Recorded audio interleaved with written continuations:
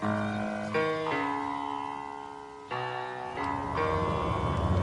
the right club. Be the right club today. Yes! Johnny, that's better than most. How about in? That is better than most. Better than most!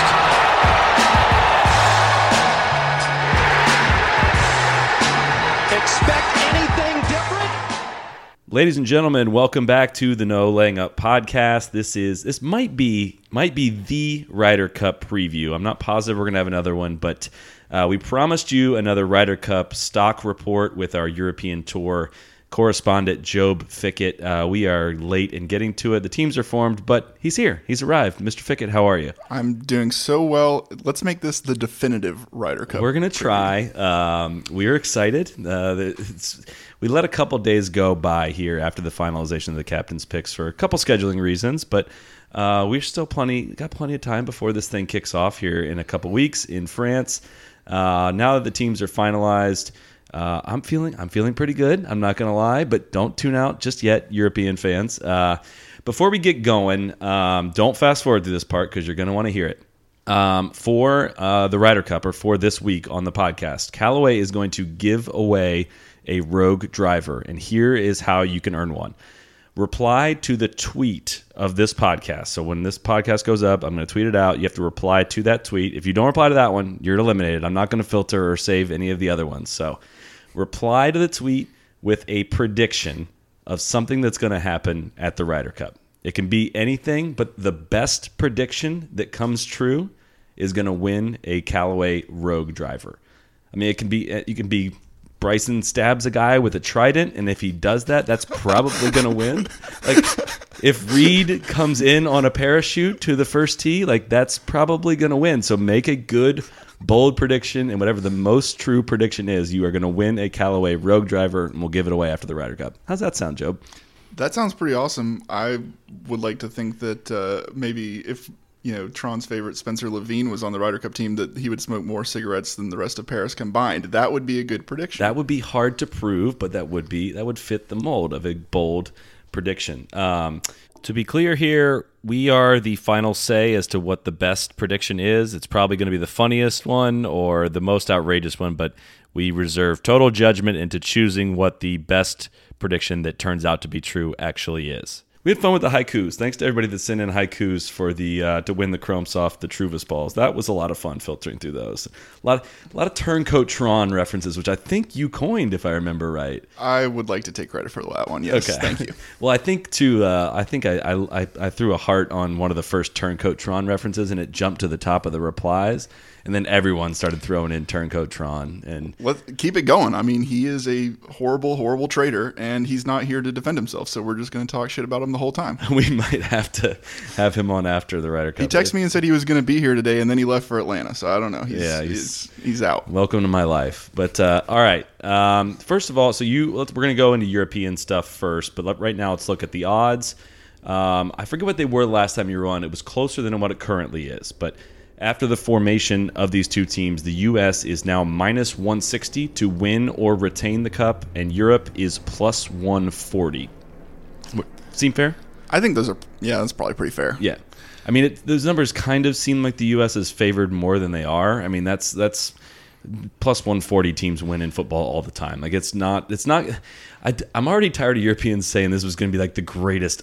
You guys think you're going to blow us out? It's going to be close. Like, it should be close. Oh yeah, we'll talk about this at the end. What our official, know nothing predictions are. But I think that there's probably already some home field advantage baked into those odds. I would have to assume, without a doubt, because of the history. I mean, we're not blind to the fact that it's not been fun to play in Europe for the United States for the better part of a quarter century. So, and the Vegas odds makers know that, and they'll bake it in. And so I think that you shouldn't adjust your anticipated pick one way or another without having considered that. I'd like to. It would be kind of cool to have an actual odds maker on to see how much they weigh in the location of it. And it's not even just the location; it's also the style of the golf course. So, sure, a lot of people in talking about doing these captain's picks were saying Finau shouldn't be on the team. It's not a driver-related golf course, etc. Well, we're going to kind of get into the U.S. picks here and whatnot, but So you wrote some stuff back in March, I think it was, the first time you took a look at the European Tour, Ryder Cup, the locks, and all that stuff. How did that go for you? I did pretty well, and I'm going to pat myself on the back for it. You deserve it. I mean, it might not have been too many stretches to say that, obviously, well, I mean, at the time, putting Sergio and Stenson on the team did seem like a no-brainer, even though kind of at the end it was a question mark as to whether they would actually be on the team. But the only one, so I posted my original The Locks column on March 17th of this year, and I had Rose, Garcia, McIlroy, Stenson, Fitzpatrick, which is the one I did not hit on. And then I also had Hatton, Rahm, and Fleetwood. And of those, the only one that I didn't hit was Fitzpatrick. And to be fair, he was, kind of struggling a little bit at the time, but he had such a big advantage in points that he really needed to play as poorly as he did this summer not to make the team purely on points. And then, Torbjorn Olesen kind of snuck in the last 2 or 3 months of the season. But so I felt pretty good about that. Good job covering your ass there. Thank you. I don't. That is actually a good job. The first time that I think I tried to pick the Ryder Cup team and said like these guys are on it, I hit like less than 50% of it when I was about 6 months out. So it is a tough task. I just want to use that point to kind of bang on people using the word lock. And it was frustrating for me too. To bang on yourself using the word lock, Solly. All right. Let's. Leading up to this, people were, I'm asking around for information, who the picks are going to be, and people are using this word lock. Like you talk to 2 different people that are in the know and would know the answers to these. Like, oh, that guy's a lock, and one of those guys that was named didn't end up making the team. We just need to understand what the phrase lock means. Like quite literally, now we are locked in. Tiger and Phil were locks. Like there's nothing they could have done over the past couple of weeks to have not made the team. I don't know. That's just a rant. I feel it was the same way with Poulter, and even though there were maybe some questions around his form leading up to Houston, where he won, I mean, even though that was early in the season back in April, for all intents and purposes, he was a lock ever since he won that tournament. I mean, anytime you have him in any sort of form in a Ryder Cup year, he's going to make the team until he proves otherwise that he shouldn't be on the team. Well, let's kick this off. I want to ask you a question. It's just a broad question, and you can kind of take it wherever you want to. But Ryder Cup records, players' past records in Ryder Cups, how much do you weigh that into their reasoning for being on the team, or where you line them up, who you send them out with? How much does that matter to you? To me, not a whole lot. I tweeted that I thought that experience was a little bit overrated. I think, admittedly recency bias with Peters, but it kind of proves that you don't necessarily have to have a lot of experience. He went out and lost his first match and then won the next 4. But I think to the captains, it matters a lot. And for some reason. And Bjorn, in fairness, kind of went weirdly chalk without actually picking the chalk picks. I mean, he picked guys that are household names for golf fans, Stenson and Garcia and Poulter. And Poulter, his form was obviously really quite good this year. Garcia still hasn't played well and hasn't played well since March, and I think it's probably fair to say that Bjorn told him, even maybe before the Wyndham Championship in Greensboro, that he was going to be on the team. He didn't need to go to the Maiden Denmark or to the tournament in Czech Republic. European Masters. Yes, the European Masters. No, that's Switzerland, but yes. Yeah, he didn't need to go to either of those tournaments to prove his desire to be on the team. I think Bjorn probably told him, hey, go to Texas, take 2 weeks off, try to find something on the range. And it showed because he looked pretty disinterested in Greensboro, but he was on the team nonetheless, despite not even making the FedEx Cup playoffs. So I think which is nutty, by the way. Like you got a captain's pick, he missed the playoffs, and we're not talking about we're talking about a PGA Tour member that plays the tour regularly, and I think he didn't make as many starts maybe as he normally makes in a year, but not making the playoffs is crazy. The Sergio mob on Twitter wanted to harp on the fact that he finished, I think, 4th or T4 or whatever in the match play event, and he played well. He finished in the top 10 on this golf course at the French Open. But his lone win this year was an Asian Tour event in Singapore back in January, and frankly, that's really been about the best he struck the ball in the calendar year. I can understand why, with so many rookies, Bjorn felt the need to put some veteran leadership on the team. And if that's your justification for putting him and Stenson on the team, that's fine. Stenson's got some potential lingering elbow injury issues. Who knows what kind of form he's going to be in. But I can understand the desire to have that kind of leadership and that kind of experience on the team. I just personally don't think it matters that much. We could rewind this podcast 730-ish days and be like, I can understand why Darren Clark is taking Lee Westwood and Martin Keimer. They've got 6 rookies. They need the veteran, exactly blah, right. blah, blah. I didn't look this stat up for the European side, but on the American side, the rookies, all rookies, captain's picks, and just rookies that have made it on points, since the 2008 Ryder Cup, their record, which again, there's a reason why I don't go back 2006. Their record was 20, 10, and 5. That's pretty good. I think you'd take that. That'll work. I mean, it helps that Keegan came out just absolutely blazing fire with Phil, and then Reed and Spieth, all of their points in 2014 all count double and all that. But the point that you made though just now about the Reed and Spieth, or even more so with Phil and Keegan, and I think that we're going to talk about this more when we get into the American pairings. But having the veteran mentor that's playing well, bringing along the guy. So I think where Darren Clark put Peters out with Westwood, and they got smoked in the first match. But then he put him with Rory, a guy that had obviously great form, but also had the experience, even though they're similar in age to Thomas Peters, but was able to shepherd him through that, kind of feed off the same energy. Take some pressure off of him. And we all know what happens thereafter. Yeah. No, and then my point to asking that question is I think, people will look at Tiger's record, Phil's record, and for players of those caliber, you would expect him to have better records overall in Ryder Cup. I just think if it's pretty close, it doesn't weigh a ton in my mind, right? I mean, Phil's Ryder Cup record is 18, 20, and 7, but he's also gone 7, 3, and 1 in the last 3 cups, as he's basically kind of been responsible for helping reshape this whole process. And Tiger's got a losing Ryder Cup record too. He's 13, 17, and 3. I just don't put a ton of stock in that until it's on the extremes of something. Like Jim Furyk's Ryder Cup record is very bad, and it's well worse than both of those guys. That has nothing to do with his captaincy. I have total faith in Furyk, actually. But Poulter's Ryder Cup record, 12, 4, and 2, that means something.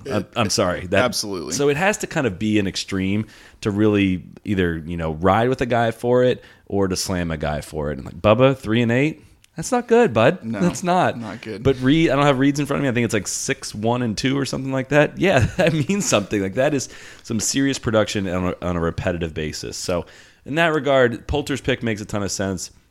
I was surprised to see that Stenson's career record is just 7, 7, and 2 in the Ryder Cup. I felt like he's been a kind of a killer.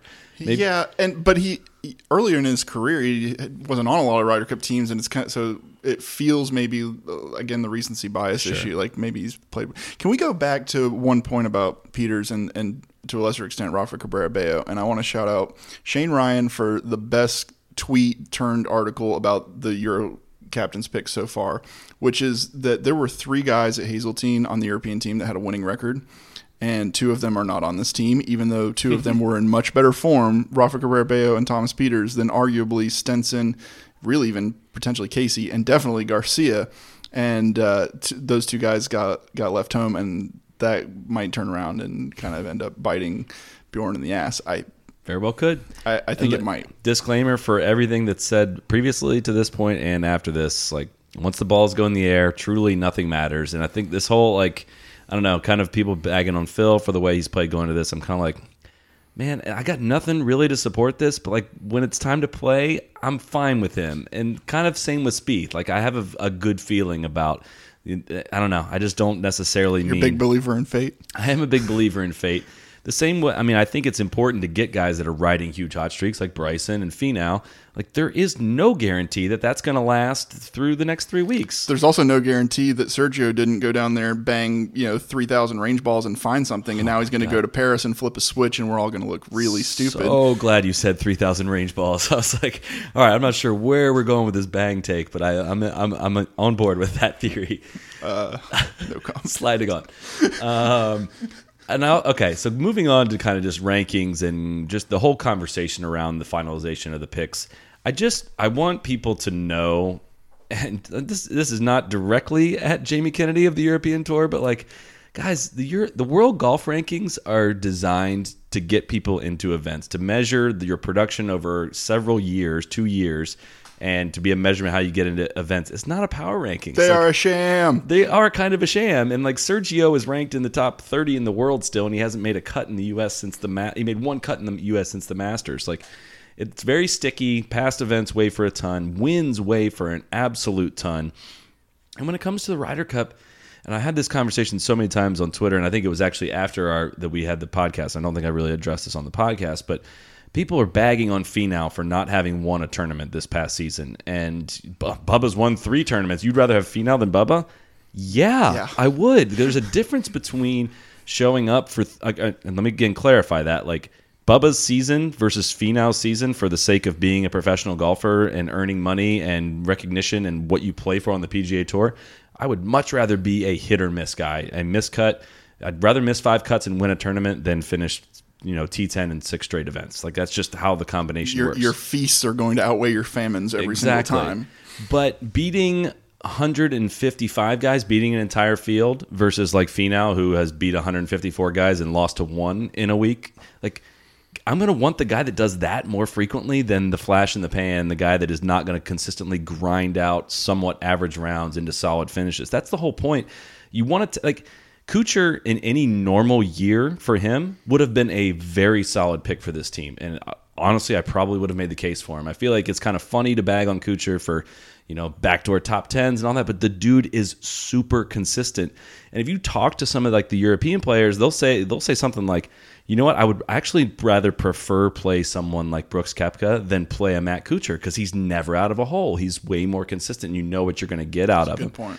And so yeah, that I don't know. There's this whole balance of, and just this whole, I don't know. I've had an internal philosophical struggle the last couple of weeks over winning and how everyone just, Xander won two events last year. He should be on the team. I'm like, man, Tony's just outplayed him. Like, strokes gained and like the Sagarin rankings and anything that looks at any kind of trend will tell you who has played really good golf.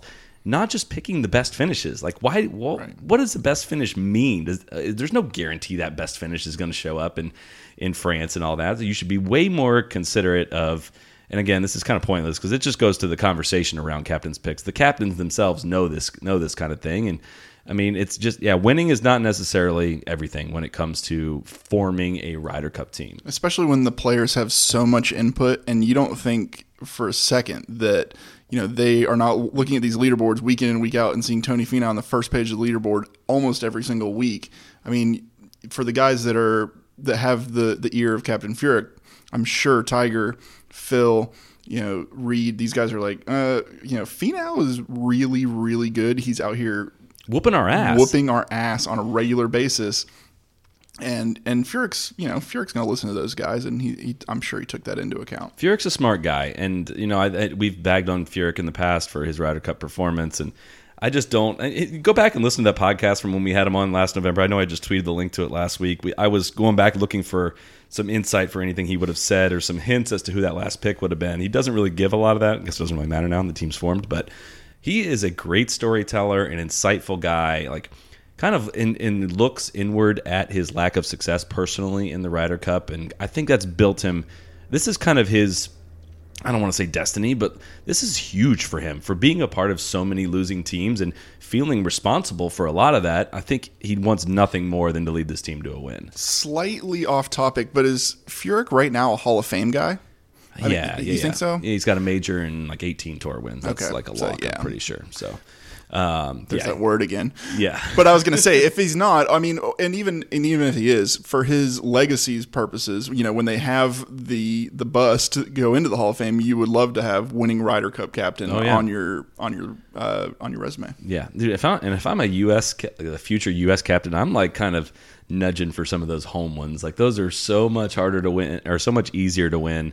And I hope he gets it. The guy deserves it. And I think, I don't know, people kind of, I felt like wanted to lump him in with kind of Tom Watson school of thought, and like thinking he would go for an old, like the Grizzly veterans, and that Kuchar would get the pick and whatnot, which I think was maybe only part of the reason why anyone was talking about Kuchar. But I think the guardrails are in place now. I think that there's no way we're going back to that, at least not with the current rolling 6-year kind of upcoming captains that have been a part of the quote unquote task force, but that now understand kind of the European playbook for so many years, which was we're going to have a system in place. We're going to find guys that actually like each other and like playing with each other, and we're going to pair guys based on who complements each other's game, and then we're just going to let them go have fun. And it's turned out to be a winning formula, at least in the first go round. Yeah, I think they are very fortunate with how things played out.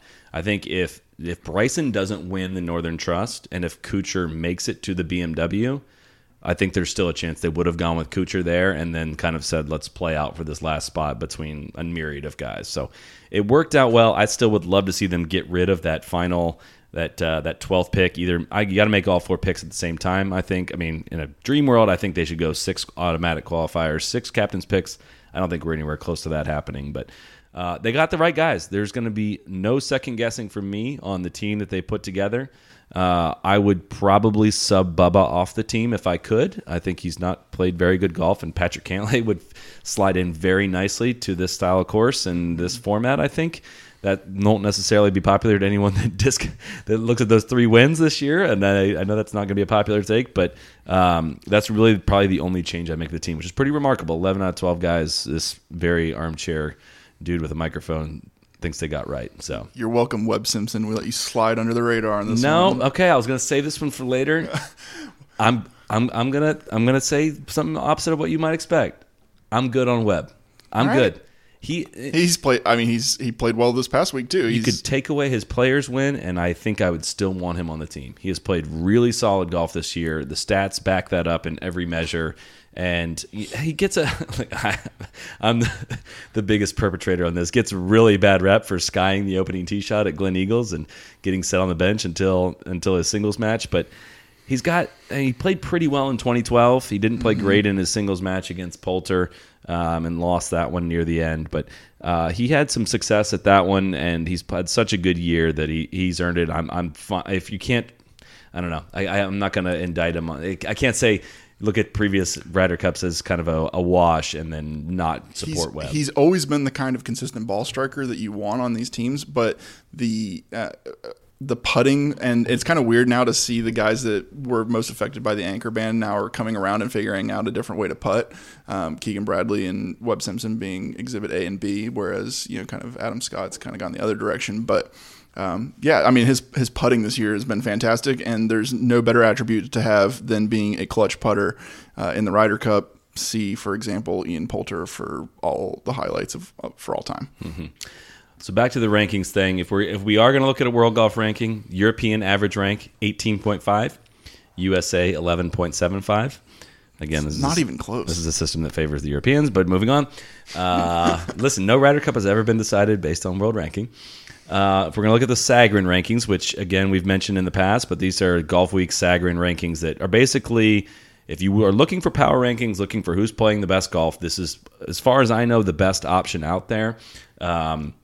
It looks at who you're playing against, how often you're playing against them, how often you're beating them, how often you're losing against top 10 players, top 50 players, top 100 players, etc. The European average for that is 26.4, and the USA is 12. So that favors this shifted a lot with the captain's picks and how they filled out the end of this team. However, in Bjorn's defense, there weren't a lot of guys really knocking down the door. That's why Furyk is not so lucky. Like, he has a stable of young Americans to pick from, but like, you were kind of waiting for a couple guys to just beat down the door and insist that they be picked, and he got 2 guys that did that. Like, he didn't have a very difficult job at all. I didn't envy Bjorn's task, and to be honest, like, it's going to be easy to second guess, but I can't sit here and say like Rafa Cabrera-Bello should have been on this team over Sergio. Rafa played well down the stretch, but he didn't beat down the door like Bryson or Finau did. There's no glaring omission on the European side. Is that fair to say? I think. Don't say Matt Wallace. No, I'm not going to say Matt Wallace. I mean, kudos to Matt Wallace for playing as well as he did and for handling it with incredible grace and class. But I think maybe the only player you could look at is, well, Peters. I mean, Peters is the guy where, he's one of those kind of a lot like Bubba in that he's, really, really good or kind of falls off the face of the earth. And when he falls off the face of the earth, his temper, I mean, people talk about Rahm's temper, but Peters is a psychopath. And I mean that in the most adoring way possible. But when you look at him kind of rounding into form a little bit the last 2 months, and just generally he kind of has that killer instinct that you want in a Ryder Cup, and it wouldn't have been taking an inexperienced player. He's got Ryder Cup experience. He's got good Ryder Cup experience. He's arguably got better Ryder Cup experience than Paul Casey, who hasn't been on a team, hasn't even been eligible to be on a team for a decade. And I think if I want, personality-wise, maybe I would rather have the killer instinct of a guy like Peters over the more genteel Paul Casey. Nonetheless, I think, generally the picks, like I said, they're chalky without going straight down the list chalk. They're the guys that you would expect to see on the team. They've earned it, probably based on their careers and kind of based on the clout that they can bring into the team room. But yeah, overall, I think maybe, Rafa Cabrera Bello probably needed to win at the Deutsche Bank or the Northern, whatever the Boston tournament. I don't remember what it's called. Dell Technologies, whatever corporate sponsor. Rafa Cabrera Bello needed to win in Boston probably to make the team, and if Peters had actually won an event, he probably would have gotten on the team, frankly. And which, for the record, I think I agree, but for the record, I think that would have been a poor way to fill the last spot, having it be a tryout and be dependent on that result. I agree. But just still this kind of archaic way of how both teams would have treated that. It's hard to ignore a win. And as amazing as it is, people were still like trying to make the case in the broadcast of all. I get that. Oh God, are we going into the Keegan? It's a golf channel. I mean, I get Golf Channel is going to have the Ryder Cup, and they're calling but it was the end. Bones. Why is Bones got to throw? It was Bones. Yeah, Bones is Bones. throwing all his credibility. That hurts, man. He my man. Come on, Bones.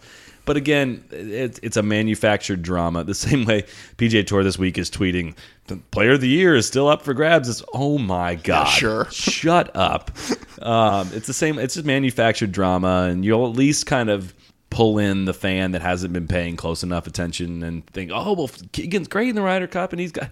No, he is like 186th in strokes gained putting on the season. And listen, congratulations to the guy for coming back and winning. I'm not a huge Keegan guy. I think that's been pretty well documented on this podcast. But he was never in the running for a Ryder Cup spot. Like, you have any idea the fury that would have come from this end of the table if they would have bypassed an entire season's worth of results? We might have had to sub Solly out on this podcast. We might have to put somebody else. Keegan's had a good year too. It's not like it was a flash in the sure. complete fluke. Listen, but no, he was never in the running for that final spot. Let's go through some numbers. What do you say on the captain's picks real quick? So Stenson, Poulter, Casey, and Garcia are ranked 16th, 38th, 15th, and 77th in the Sagarin rankings. Again, that's Garcia, who's ranked 77th. And then World Golf Rankings, Stenson 23rd, Poulter 34th, Casey 19th, Sergio 29, which, again, I put no weight in that. All of Sergio's points are from the 2017 Masters. Do you happen to have Torbjorn Olsen's numbers up there? I do. Torbjorn Olsen is the 44th ranked player in the world, and he's ranked 65th in the Sagarin rankings. So that's he's the most interesting, and he kind of threw a wrench in the whole captain's picks, kind of the way it shook down, because there probably would have been a lot of pressure on Bjorn maybe to not pick him in order to make it not look like there was some sort of Danish favoritism there. I don't know if that's really a thing. I could be completely making that up. He definitely made a strong push to get on the team towards the end of the year, and had he not snuck into the 8th spot, it would have been even more of a difficult decision for Bjorn to try to have to consider, because then he would have had to have left off one of Stenson, Garcia, or Casey, most likely. I mean, he kind of took Poulter's spot, Fitzpatrick's spot. They were kind of swapping back and forth there at the end. Yeah, if I'm being honest, I think that the European team got a bit let down by their point system in this regard. And listen, Olsen could come out, go 3-0 after saying this and whatnot. However, it's pretty clear, looking at any kind of statistical analysis, any numbers, that Olsen's just not the class of player that plays in the Ryder Cup. He's the guy that sticks out when you look at all 24 players as like, okay, you're the lowest ranked in the world rankings, Sagarin rankings, except for Sergio, and like any strokes gained measure or anything like that. Olsen's just the kind of guy that, and listen, he may play one team match and one singles match. If he gets a point out of that, if he goes 50, 500, like that's a fine 12th man to have on your team. But sure. and kind of I would have made the same point about the 12th man in the as badly as I wanted Finau to get that 12th pick.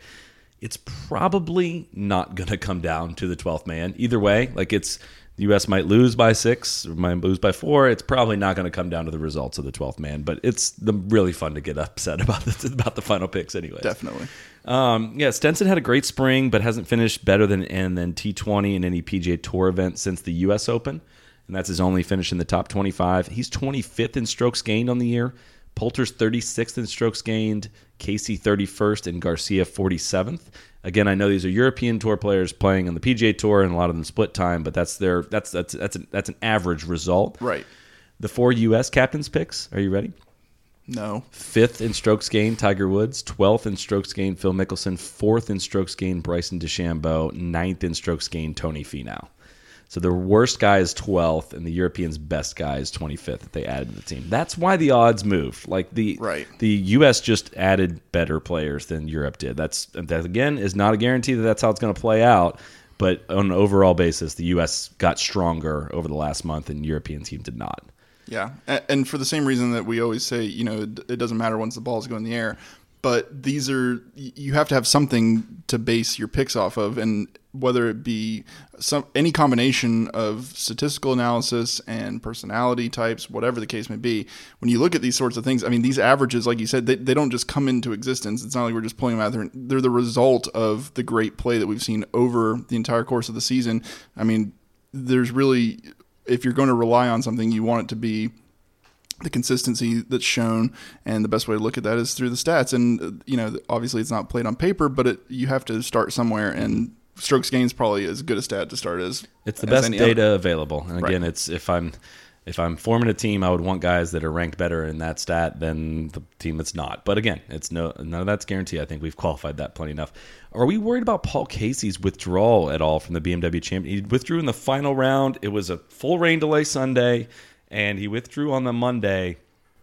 I've known no details of that since then, but are we concerned about that at all? Am I concerned about Paul Casey being on the team generally? Yes. I mean, it's probably fair to, or it probably wouldn't be fair to criticize a guy if he's injured. I mean, Paul Casey's not a guy that historically has been injured a whole lot. He's actually, probably one of the more consistently active players on tour. I don't know that it's necessarily. I'd be more concerned about Stenson's elbow than Paul Casey, just because the elbow's been continually been an issue over the course of really the whole summer and into the fall. I don't know. What do you think? I'm just trying to pull up where he was on the FedEx Cup, actually, because there's very good. I mean, we're talking about one more rain-soaked round. He might have already left town, probably. Oh no, he made it. All right, so he was locked into the Tour Championship. He's 26th in the FedEx Cup. I mean, I'm assuming he's playing next week. I haven't heard any news on that, but it may have just been kind of I don't need to stay here for this round kind of thing, which is kind of crazy. But when you have as much money as Paul Casey and no cut, who cares? He also may have made the mistake that we made at the BMW, which is assuming there'd be no play on Monday, get really drunk all day Sunday. And we met up with a few caddies and had several drinks watching NFL football Sunday. They're not playing golf tomorrow. It's fine. Meanwhile, I woke up about 10 a.m. on Monday, and all the guys were on the course. I know there were some hungover caddies on the course on Monday.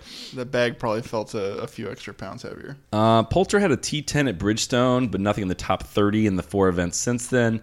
And like I said, Sergio's only made cut in the U.S. since the Masters was at the Players and at the Wyndham. So I misspoke earlier. He has 2 made cuts in the U.S. since the Masters. U.S. captains picks. The 2 veterans are Tiger and Phil. So Tiger's coming off T6 at BMW, T24 at Dell, T40 at Northern Trust, solo second PGA, T31 Bridgestone, T6 Open, T4 Quickens, 5th in stroke gain on the year. The big lefty, Phil, is 25th in the world, 20th in the SAGs, 7-3-1 in the last 3 cups. T58 at BMW, T12 at the Dell, T15 at Northern, miscut at the PGA. So not as bad a form as kind of people were making it out to be. He's not missing a ton of cuts, and I mean, he would have missed at BMW if there was a cut, but anyways. Right. Bryson, we know that story, 2 FedEx Cup trophy, FedEx Cup playoffs wins. Finau has top 10s in all the FedEx Cup events, and that's rounding out the U.S. team. All right, shall we get into the pods and pairings? Let's do it. This is speculation to say the best, because as of the time of this recording, the pods, and I'm not even going to try on the European side, to be honest. I have not gotten close to that. Or I know you have some ideas for pairings. Yeah, I don't have anything that's mostly It's just going to be based off a little bit of history and a little bit of gut and a little bit of kind of who I think would mesh. But as of this evening, the pods are not set. Like, there's no set, like, here we are, we're breaking up into these 4. From what I gather, Bryson's kind of thrown a wrench in the pods. I believe Tiger, Reed, JT, and Spieth were set to be in a pod. I don't know if that is still going to be the case. They don't know if that's still going to be the case from what I gather. I do expect Koepka, Bubba, and Webb to be in a pod together. I would also expect, and this is, I don't think Koepka and DJ are going to play together. From what I've gathered, they're obviously really good friends, but I don't think necessarily they felt their games matched up very well during the 2016 Ryder Cup and the one match they did play together. And I think, did they play together at the President's Cup? I think they did play together at the President's Cup. And I think it just, from what I gathered, I can't share more information than that, but I would be surprised if those two played together. And I would expect that Koepka will play with Bubba and will play with Webb. And my anticipation would be play with Webb in foursomes and would play with Bubba in 4-ball. I kind of like those. I actually really like the Koepka Webb in foursomes. That could be a formidable team, actually. Mm-hmm. And I would guess my total estimation is that Bryson gets thrown in the 4th in that pod. Now, there's also, obviously, people are talking about Tiger and Bryson potentially playing together. I don't know if that means they cross over pods. I don't know if there's a 5-man pod and a 3-man one. I'm unsure as to how that's going to play out. I think the pod system is just kind of loose to begin with. It's not zingers, hardcore, here's your 4, and this is how we're doing it. That leaves Phil, Finau, DJ, and Ricky in the 4th pod. That's a good one, too. I think that kind of works out. You know what really helps? When you have 12 really good players. That's true. Phil wasn't shy about how much he enjoyed playing with Tony Finau. That might be a good 4-ball pairing. Some creativity around the greens mixed with, maybe the ability to kind of bomb it out there a little bit for Tony. Can we go back to that Koepka Webb pairing? I mean, can you imagine giving Webb Simpson 6 wedges into these long par 4s where otherwise he'd be hitting 7-8 iron into? I mean, this could be a really good, because Webb is a very, very good wedge player, and that one really hadn't even crossed my mind, but I really like the idea of that pairing. I think and putting Webb with Koepka, really the most dominant player of the year, might actually give Webb a lot of confidence to think, hey, I'm going to go out there and play with probably the best player in the world, or one of the 2 or 3 best players in the world, and that he can kind of match up and stack up with him. I think that's a really good idea. And Brooks is totally agnostic to who he gets paired with. He's Correct. Fine with whatever. And I think that Bubba is probably maybe the hardest guy to match up with someone. Webb, and they kind of just paired the 2 of them together when they have been in Ryder Cups together as like a go-to pairing, as kind of like we're not sure what else to do with you. Webb is very different on the personality spectrum than Bubba is, as far as blending in with the team and whatnot. But I think Koepka honestly wouldn't mind playing with Bubba at all. I think those 2 would get along fine, and I think that's what I would anticipate. Do you think any American players will go all 5 matches? I'd be surprised if they did. I actually would be surprised too. I think it might depend. It will depend on kind of what it looks like going into Saturday afternoon. If it really looks like there needs to be, for example, a Brooks Koepka out there if he's playing really well, but the team is struggling or something like that, and you really need somebody you think is going to get you an extra point. But I think we actually have the luxury of having everybody play 3 to 4 matches as an average, and really have fresh legs, fresh arms, fresh shoulders, everything going into Sunday. Expect Tiger to play 3 total matches. I think it's going to be 1 Friday, 1 Saturday, and 1 Sunday from what I've heard, which is interesting because I think he's probably one of our best setup guys for foursomes, and that's really not a lot of golf if he only plays 1 session in each of those. But I've heard that it's been said that he's like saying, I'm playing 3 total matches, I'm playing 1 per day. I think he's beat from this whole season. I think he's lost. He can't keep weight on. His physical strength is just not what he would like it to be. He just skipped a Pro-Am at the BMW, And I think that's what we can expect from what I've gathered, that he will play 3 matches. Would you think most likely they're probably going to be 2 afternoon matches as well? You might not want to send him out first thing in the morning, or maybe it doesn't matter so much. I mean, he says his back's fine. Yeah, and we I'm have not to worried believe about the him. back. I'm not worried about the back. It's more an energy standpoint. I think he wants to go in with like saying, I'm going to crush these 3 matches. I think if you look at his workload in previous Ryder Cups has been so big, Right. his record has not been good. I think if you go in knowing, and going back to this kind of, when I first heard that, I was like, no way. Like you can't sit him for 2 whole sessions. Going back to what Phil said in the 2012 Ryder Cup, when he and Keegan were just beating the doors off somebody that Saturday morning, about to go to 3-0, and he goes to Davis Love and is like, no, we are not going out this afternoon. We are putting everything we have into this match. And like, that's what we're going to be spent at the end of this match. And maybe that's just Tiger's mindset. Like, I don't want to carry this much of the load. I'm going to do my job in this role. We have so many other talented guys that this is how we're doing it. This is going to sound maybe cheesy and it's intangible, but it might mean a lot to some of the other teams to see Tiger out there cheering them on and getting in their ears a little bit, whether it's going good or bad. You know, if it's going really well and you have Tiger fucking Woods like slapping you on the butt, being like, you're going to kill these guys, you're going to be like, yeah, I'm going to fucking kill them. And on the opposite end of the spectrum, you know, having Tiger Woods come up and say, hey, we're really relying on you. We need on you. Like, you're not going to let Tiger Woods down. Yeah. And so it's hard to it's impossible to quantify that, but maybe that is kind of, cheerleader is kind of what Tiger is starting to transition into. I mean, obviously his personality has changed for the better as far as getting along with the other guys on the team. So maybe that's part of the thought process. I remember Sunday singles last year watching Reed walk with Tiger on the 5th hole. The 5th hole was the one he eagled, then he birdied the next 3. Again, not to say Tiger has magical healing powers, but I remember watching that and thinking, man, Reed he was voted like the second most likely guy you wouldn't back up in a fight or whatever, right behind Bubba. Hugely unpopular guy on tour and amongst fans. And just everyone screaming his name, cheering, walking next to Tiger Woods. And I just thought, like, how empowering must that be? And imagine if he was in that environment every week of getting like true support, how well he could play. Right.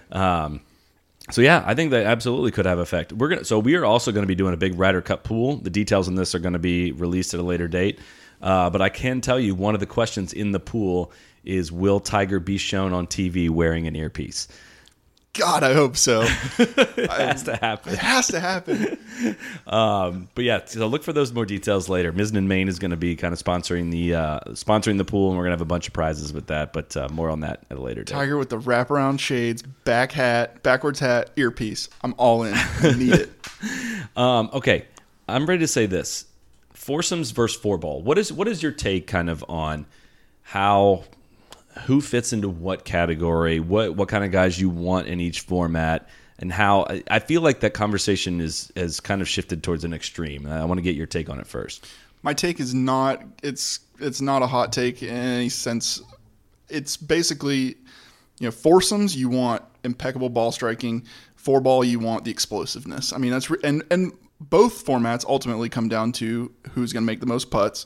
But when you have a partner in foursomes that's putting you below the hole and giving you opportunities to be aggressive and run them 3-4 feet by instead of trying to be defensive, I think that really you always want to focus on who are your best ball strikers for 4-ball. How can we put guys together where we can either, if we have to put someone out there that's kind of a loose driver of the golf ball, there's way more strategy in 4-ball because the way you have to shake it out with who starts on what tee. Foursomes, you mean? I'm sorry, foursomes. Yeah, with foursomes, you have to be strategic because no matter who holes out on the first hole, the guy who teed off on the first hole is now going to play from you alternate who tees off every alternate who tees off. So for me, foursomes is an infinitely more interesting format because of the strategy aspect, because of the potential for catastrophic disaster if you have somebody that hits it off the planet. And 4-ball is the more exciting format because guys are just going to go out there and bomb it and try to make birdies. And it's always, kind of historically been the U.S.'s forte, inventors of the bomb and gouge.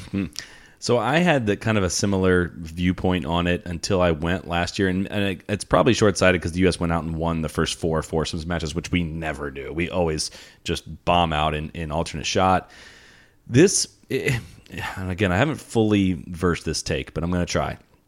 You can hide guys better in foursomes than you can four ball. Four ball, if you're not on, like you are just a drag to your part. You put that much more pressure on your partner.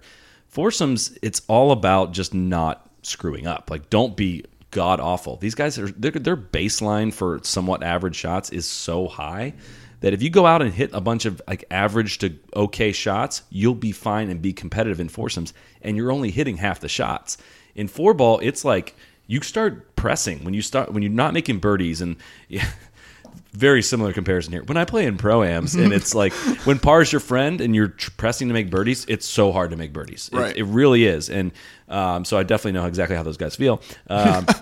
No, but see, when you 6 holes go by and you don't have a birdie, it's like, all right, now I got to really make it up for it, and then you just keep pressing. I think that's kind of what happens with Spieth in four ball with playing with Reed, and so I actually think that your game has to just be so on for four balls that you don't have to be as on for foursomes. You just have to be not as bad. Does that make sense? It makes sense. The only place where I would maybe differ is that because you in alternate shot are only playing half the shots, and because you have your partner is maybe even relying on you a little bit more in an instance where, like, for example, if Brooks Koepka goes out there and hits one 350 down the middle and Webb's got a wedge in and he hits it 10 feet above the hole when he should have been 4 feet below the hole. Well, now Webb is feeling like I didn't do my partner justice. I didn't reward his good shot. I didn't give him a chance to make a makeable birdie putt, and maybe you put a little bit more pressure on yourself that way. But I actually really appreciate the perspective that you just gave, because it does make sense that you feel the pressure to go out there and try to make a bunch of birdies in four ball, and when you're not making them, it kind of builds. So pros are used to every shot really mattering, in that in four ball every shot doesn't matter, so your mindset just automatically kind of changes, and there's a lot of that thinking. I mean, how often in a scramble are you hitting a putt where you're like, oh, I can't leave it short, like the comebacker doesn't mean anything, and you don't hit anything close to a good putt? Like, pros are used to positioning themselves for the next shot, and if it's a 20-foot putt, you don't leave your partner a 3-foot comebacker. Like, it's not saying you lag it, but like you're just playing with that kind of still mindset. In four ball, everything changes, and you got to have the ability to pin your ears back and make a ton of birdies. And yeah, it's different style of play that I think it does kind of affect some guys. Here's a thought that I had in kind of going into this a little bit more. What are your thoughts on pairing complementary putters together? We always talk a lot about you want to pair a bomber with a good wedge player, but what about a guy like DJ who really likes to die the ball in the hole versus a guy like Ricky who runs everything 3 or 4 feet past and he's not afraid of the comebacker? He's a much more aggressive putter. Do you think that there's any weight given to kind of the style that guys putt?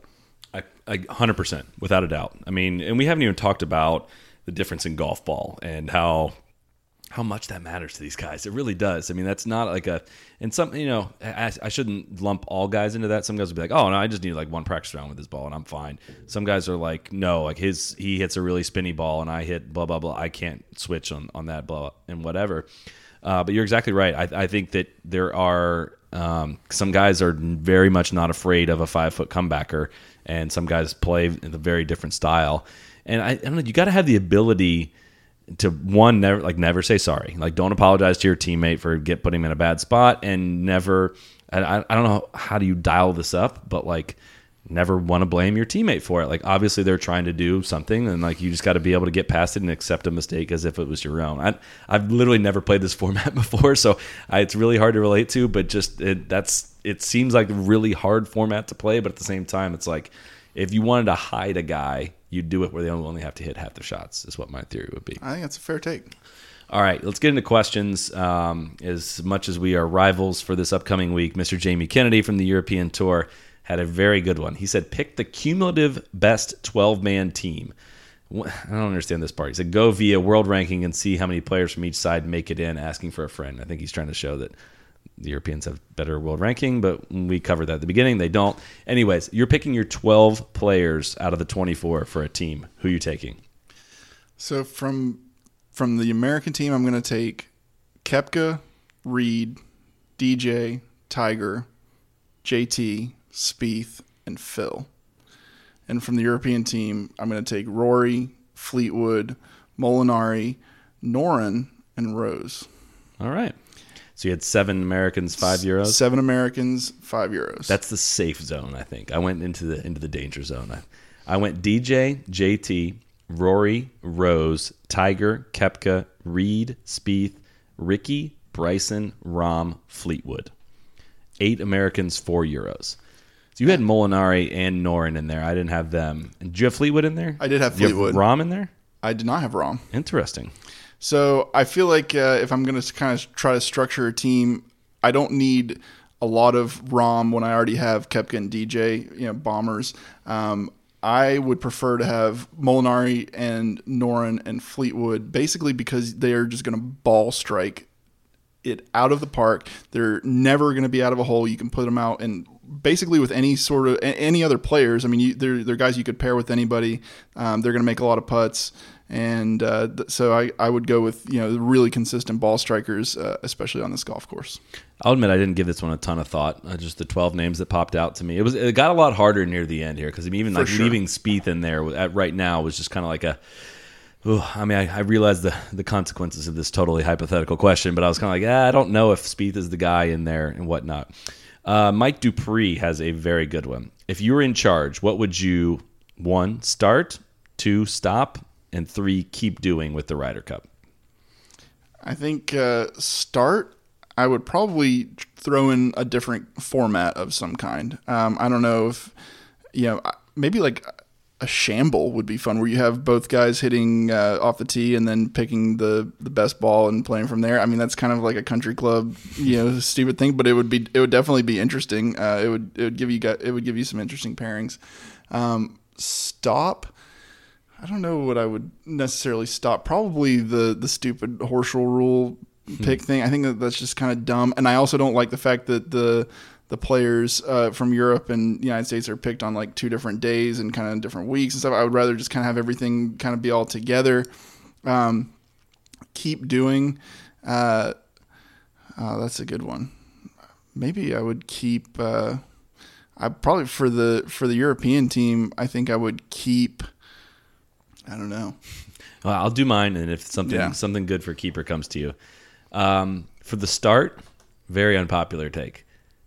Play the Ryder Cup every damn year. It's the best. The only reason we don't play it every year is because we don't play it every year. The President's Cup? I mean, get out of my face. If they imagine if somebody was just like, if the Masters just was set up for every other year, and we were like, oh, you can't change that. Like, it's always been that way. That's essentially what it is with the Ryder Cup. I don't want to hear the build-up in between is what makes it big. No, like this is the biggest event in golf, and it would be every single year. It'd be the one thing people will in golf, one thing you look forward to at the end of every year. Are you serious? Like you just don't want a Ryder Cup next year? Like it doesn't soften it in any way in my mind. I think it would take this thing truly to the next level, and of like a truly paying attention, the casual fans paying attention to what is going on in golf because you want to see the Ryder Cup at the end of every year. Play it every damn year. Play the President's Cup if you want, like in January or something. I don't, whatever. That's fine. Play the President's Cup in Australia every year, just in January. Send only 25 and under guys from the U.S. side to the President's Cup and make it interesting.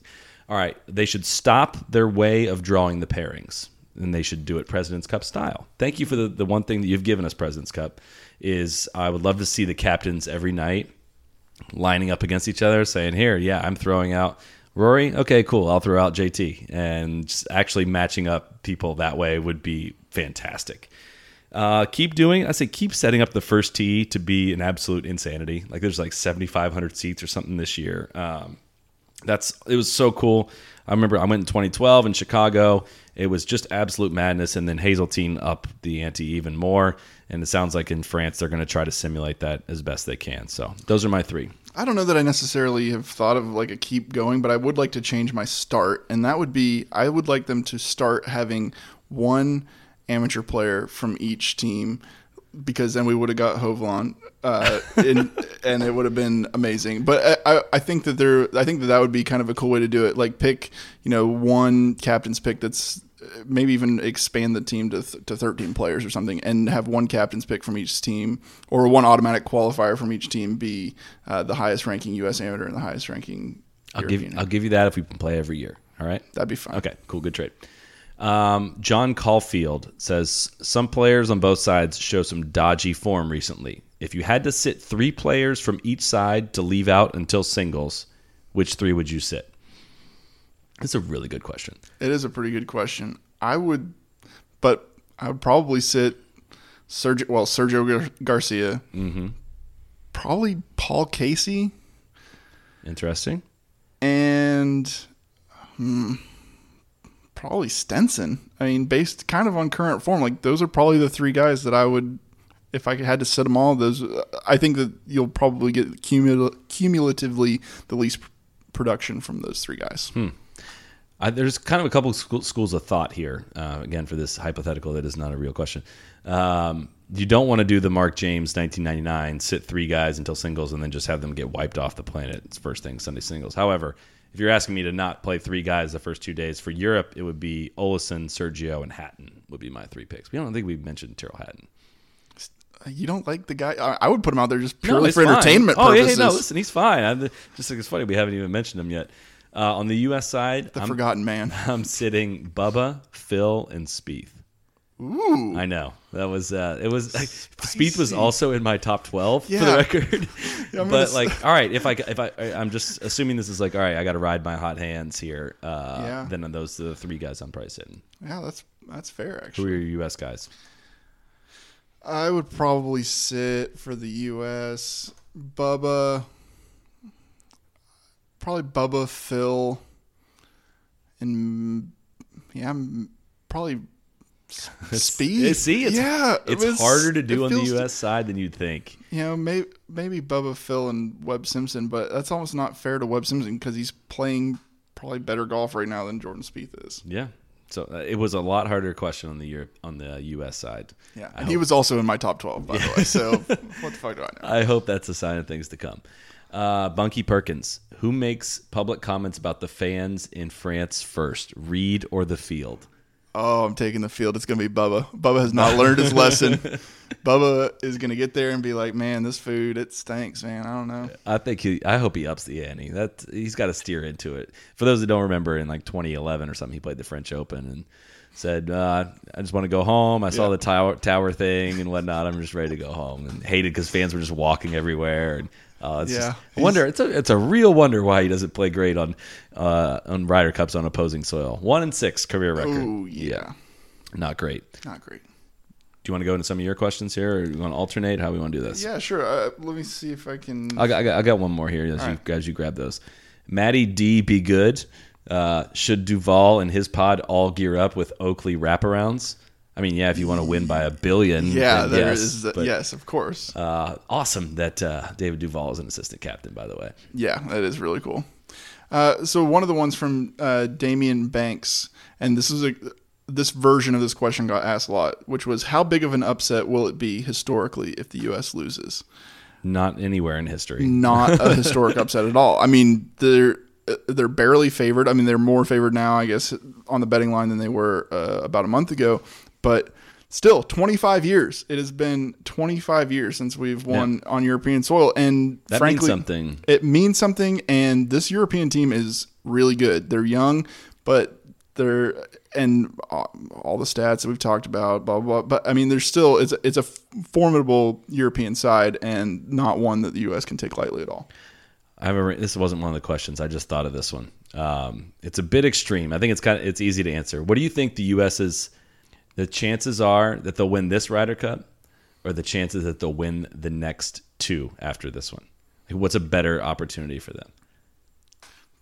I think odds are, if the choice is like, all right, you have to bet on one of these. The U.S. wins this one, or they win 20 and 22. I'd probably take 20 and 22. I think so too. I think like after this year, it's like Shipnuck's column about the whole thing is not over. Like all these things go through swings.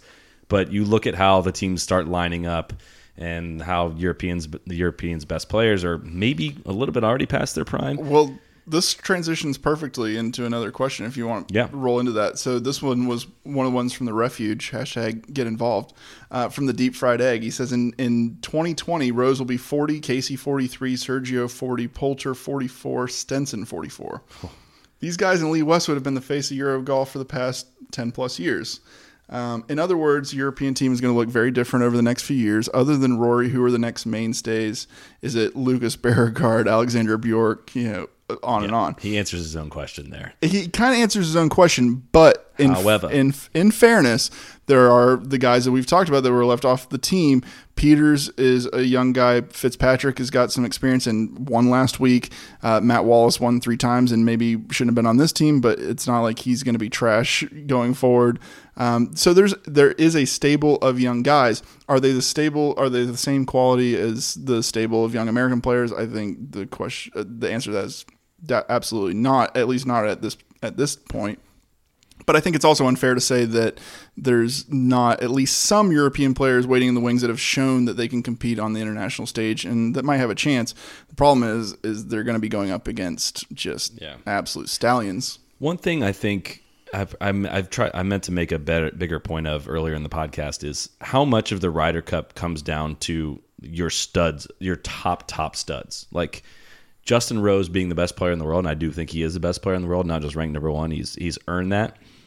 Scares the shit out of me still, like really does. And I think if I'm gonna pin the Ryder Cup outcome on one guy, it's Justin Rose. I think if he goes 2-2, I don't think Europe wins. No. Like I picture him going like 4-0-1, and like it's a very real possibility, I think. And it's so much rides on those top guys, and that's what they didn't get in 2016 is like the Rose Stenson. I'm going off memory here. I could be wrong on this, but Rose and Stenson carried the torch in 14, and Sergio too just absolutely lit us up. And in 16, that did not happen. And once that happens, like you fall off very quickly from that European side. So if their top guys don't show up, I think it's over very quickly. Whereas, if DJ goes 2-2 or Koepka goes 2-2, I don't think it's the end of the road for us. Yeah, I think that's right. Landon at Leeton Pander says, are these the 2 most complete and competitive teams in Ryder Cup history? We can't speak to Ryder Cup history close enough. Anything prior to Europe becoming Europe and not Great Britain and Ireland would have to be eliminated here because those Great Britain and Ireland teams could not compete with the U.S. In my lifetime, I can't remember a more complete. I don't know if we're excluding 06. Then I think this is probably the 2 most complete teams. I mean, it's not. 2012 was really good. 2012 was excellent. A lot of European guys still in their primes. That was when Martin Keimer was playing really well and Luke Donald was still playing really well. But yeah, it's hard for me to think about, since I've been a fan of the game, really a better kind of shaping up for it to be a better competition than what we're going to see in a couple weeks. Yeah, and Europe doesn't come in as hot as they could be, or is in as strong a form, and they didn't round out their team as, in a really strong way to make me say that definitively. I think it was pretty easy when we came up with the list of 3 guys we would sit on the European side. It wasn't that easy to come up with that on the U.S. side. But if this ends up being a really close Ryder Cup, if one team wins by 1 or 2 points, that means that the European guys that were captain's picks that we're kind of ragging on ended up playing really well. Yeah. And if you go back, 20 years from now and we look at the 2018 Ryder Cup, we look at those rosters historically, putting in context what Stenson and Sergio and Poulter's careers have meant, we're going to say, holy shit, that was a really stacked European team, especially if it turns out that Fleetwood and Rahm and some of these other guys pan out and have the careers that we think we're going to have. 20 years from now, we could look back at this one and be like, yeah, this was an all-timer, especially if it's close. Matt Garnett at GarnNB questions: are the Europeans going to win by double digits or simply high single digits? Right click, save. Yeah. We're going to come back to that one, is all I'm saying. Andrew Lombardi, good question here. What do we expect from French fans? Do they actually care about the Euro team? They have no French players. We talked about this a little bit the last go-around.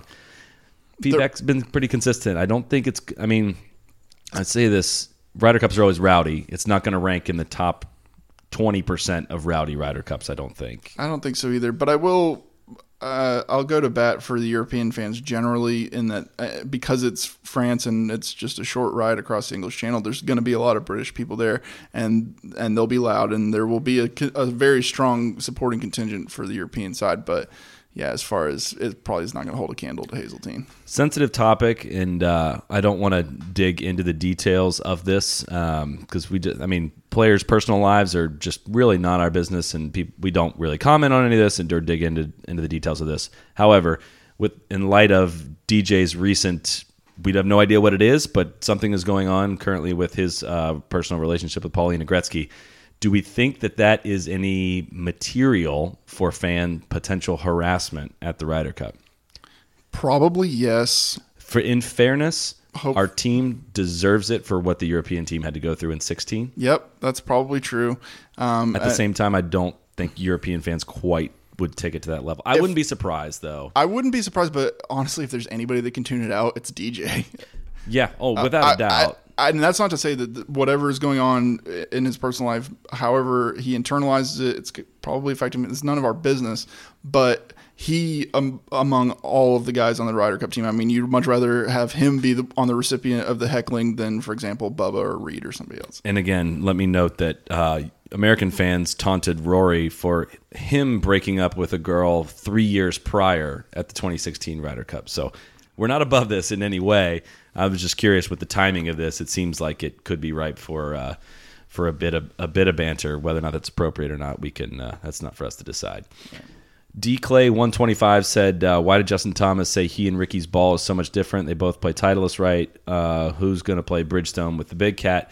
JT and Ricky play a different year of Titleist ball. I think it spins a little different, and it's enough of a difference that it somewhat matters to them. I'm not saying they won't play together, but I know that they don't play the same golf ball. And the brand is one thing. I mean, you could have one guy play Titleist, one guy play Callaway, and their balls are closer together than two different Titleist balls or two different Callaway balls or anything in that regard. So, yeah, it's like you said earlier. I mean, if Furyk's going to give these guys enough time to figure out how to play with the other guy's ball. I mean, it's all they all have TrackMans. It's all a matter of just getting on there and figuring out how, okay, this ball spins on average, 400 RPM more, so I need to add, 2 yards or whatever the case may be. It's not. I don't think it's going to be as big of a deal. It's not going to be as big of a deal as it was made out to be back when Tiger and Phil were that whole situation, and they with Hal Sutton playing different balls. I mean, the technology was a lot different then than it is now, and frankly, I just don't think it really matters. I think that was more of an excuse.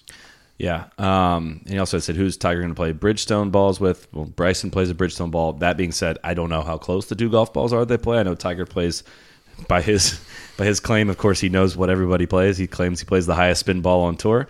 So I don't know if that matches up well. But with Tiger, side note, with Tiger playing the highest spin ball on tour and having the weakest lofts on tour, the fact that he hits 9 irons 170 plus yards is inhuman. Without even swinging, dude.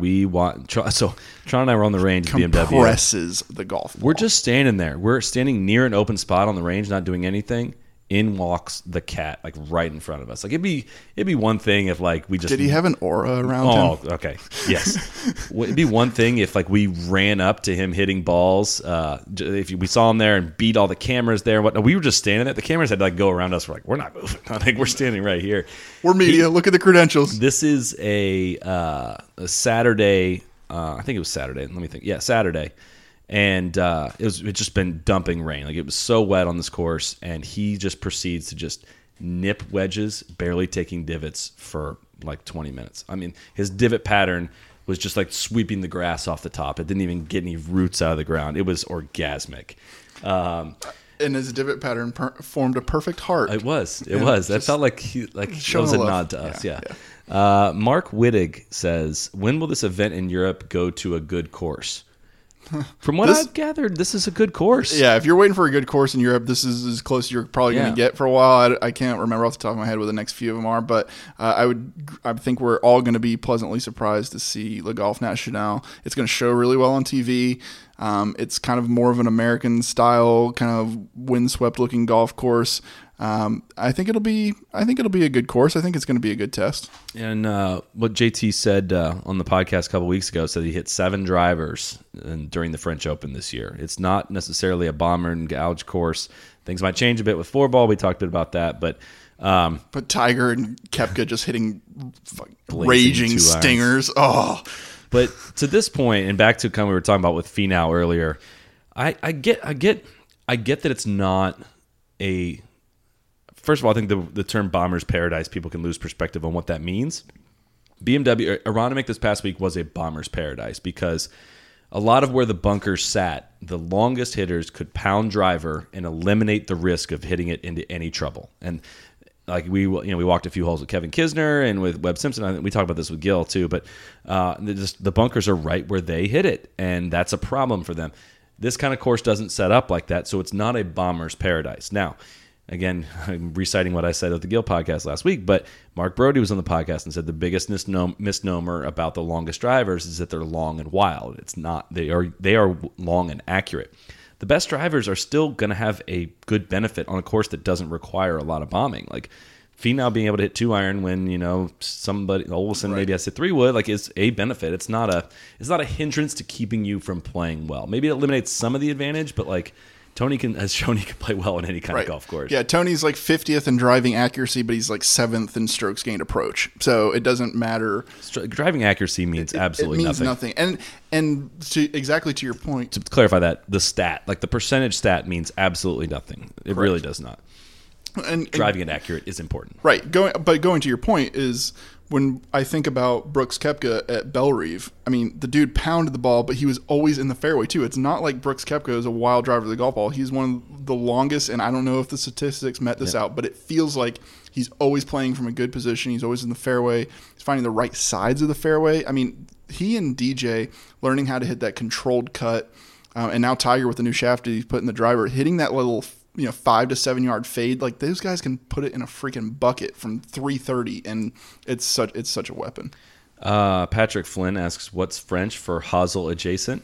I looked this up. I don't know if this is right, but Google Translate says hosel adjacent. We should ask Will Bardwell, or as he's now known, the French Patrick Reed. Hilarious on Twitter. Here's another good Twitter question. Ethan Zimmons says, will there be a quote-unquote surprise hero for either side? I know it's tough with so much firepower on the squads, but if so, who will it be?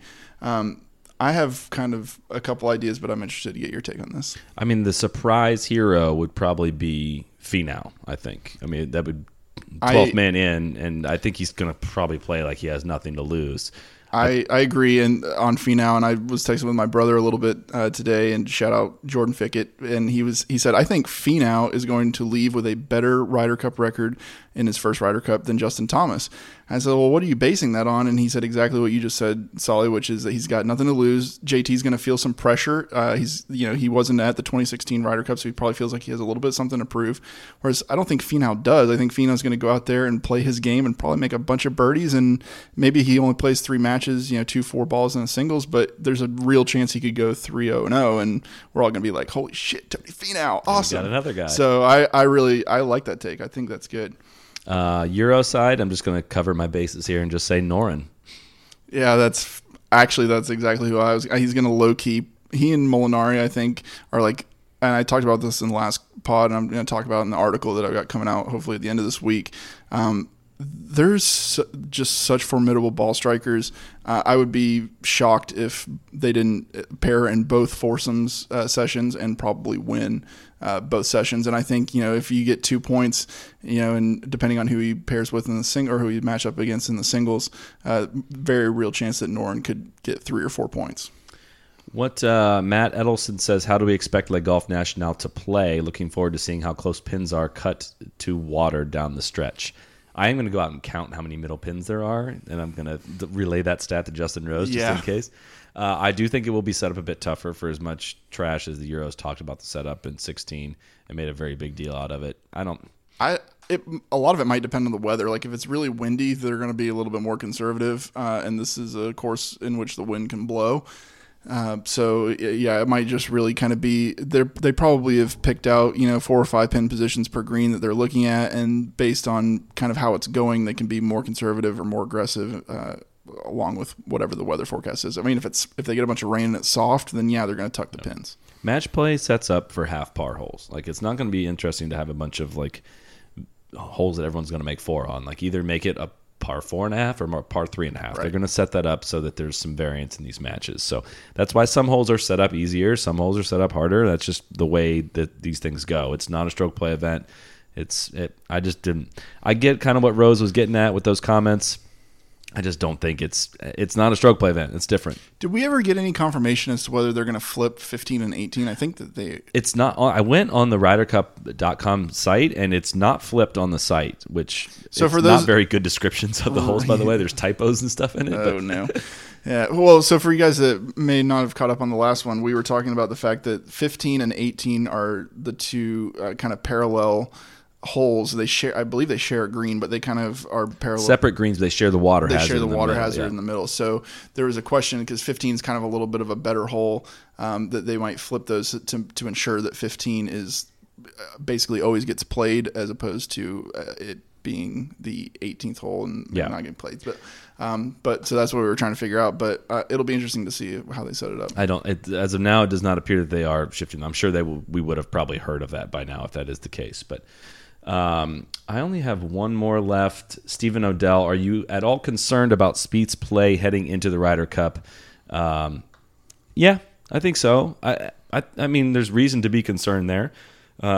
Mostly with his demeanor, it was really concerning. I mean, I was walking with him for a couple holes and at the BMW, and he missed the third fairway, and he's just going to Growler. He's like, "This fairway's 70 yards wide." He's just like roasting himself, like, "How do I miss this fairway?" And he did not seem to be in a good place. I'm actually glad he did make the Tour Championship. Take the time off, go home, figure some stuff out, whatnot. It's not the end of the world kind of golf, but it's not trending in the right direction. Having said that, he didn't play great in 2016 either, and he was trending pretty well into that, if I remember right. So, it'll be interesting. I hope for all of the mic'd up antics' sake that we get a Hatton Spieth matchup. It's like the self-loathing will be off the charts. It'll be so entertaining, and they might not say a word. They might not say a word to each other the entire match, and yet still never stop talking, and it'll be amazing. Hatton and Rahm versus like Spieth and Reed that'd be incredible. God, we didn't get too much. We got a lot of questions for like make your dream pairing. It's pretty easy to kind of line up the best singles matches you'd want to see and all that. We didn't really get a chance to get into that. Do you have any more questions jotted down? I think that that was a pretty good. A lot of them were kind of the ones we already talked about. I mean, so much of the Sunday singles is going to go into how are the matches shaking out. I mean, if the U.S. is way up, well, then obviously the Euros are going to front load all their best players and try to get points on the board, and we won't know until the end. I mean, I think everyone just has to front load no matter what, right? I mean, too many captains have gotten roasted for putting their worst guys last, I guess, but I don't, or worst guys out first. But I don't put as much into that as what people seem to. I know there's this idea of momentum, and seeing red flags up on the board means there's going to be more red flags go on the board. I don't know if anything backs that up, but it remains to be seen. I've got one more question I think is really good. Hit me. So if things go south for the European team, which of the 12 players is most likely to go full Mickelson on the podium and roast Bjorn? I like that. That was from Anti-Faldo, which is a great name, by the way. Rory. Really? Yeah, sure. Why not? I don't know. Yeah, I think it's Rahm. I think it's 100% Rahm. Rahm doesn't have the experience or gravitas to be able to kind of say in his first Ryder Cup, going to sit there and roast the captain. Yeah, maybe. I don't know if he has the filter for it either. Rory and Bjorn get along great for all I know, but I don't know. I don't think there's like a guy that sticks out. The Europeans aren't really they're not like that. But right. I think if things go really wrong, I could see Rory kind of saying like, yeah, we may want to look into Thomas Peters, my partner from last time, that didn't get picked this that's time. actually a really good. So really you never know. Yep. So, all right, Joe, let's wrap it at that. Whoa, we got one last thing.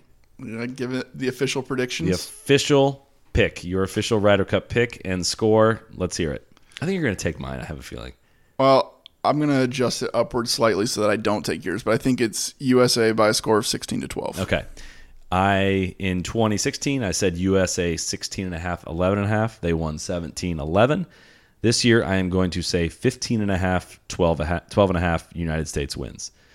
And if the Europeans win, I'm not going to be like stunned, shocked, like inconsolable. I'll be inconsolable, but like I just want to make it clear I'm not just shouting from the rooftop that the U.S. is going to blow the Europeans out. I think we should win. It will be a disappointment if we lose. Sure. it's going to be close. It should be close, I think. I think it'll be close. I think it'll be very close. I have everything on my notes. I had everything from an 18 point turnaround for the United States all the way down to them losing 16-12. So it could be anything, but I really think that it's finally the U.S.'s year to get rid of the bad juju once and for all, and then maybe it'll start rolling. I'm going to take the American flag to the top of the Eiffel Tower and fly it from there on Monday after the Ryder Cup. So, all right, Job, thanks for coming by, man. This is fun. As always, we'll look forward to seeing your article here coming up. And we may have to do a recap one of these as well, since we had so much fun with these. So, thanks, Solly. Cheers. Crack on. Cheers. Be the right club. Be the right club today. Johnny, that's better than most. How about in? That is better than most. Better than most.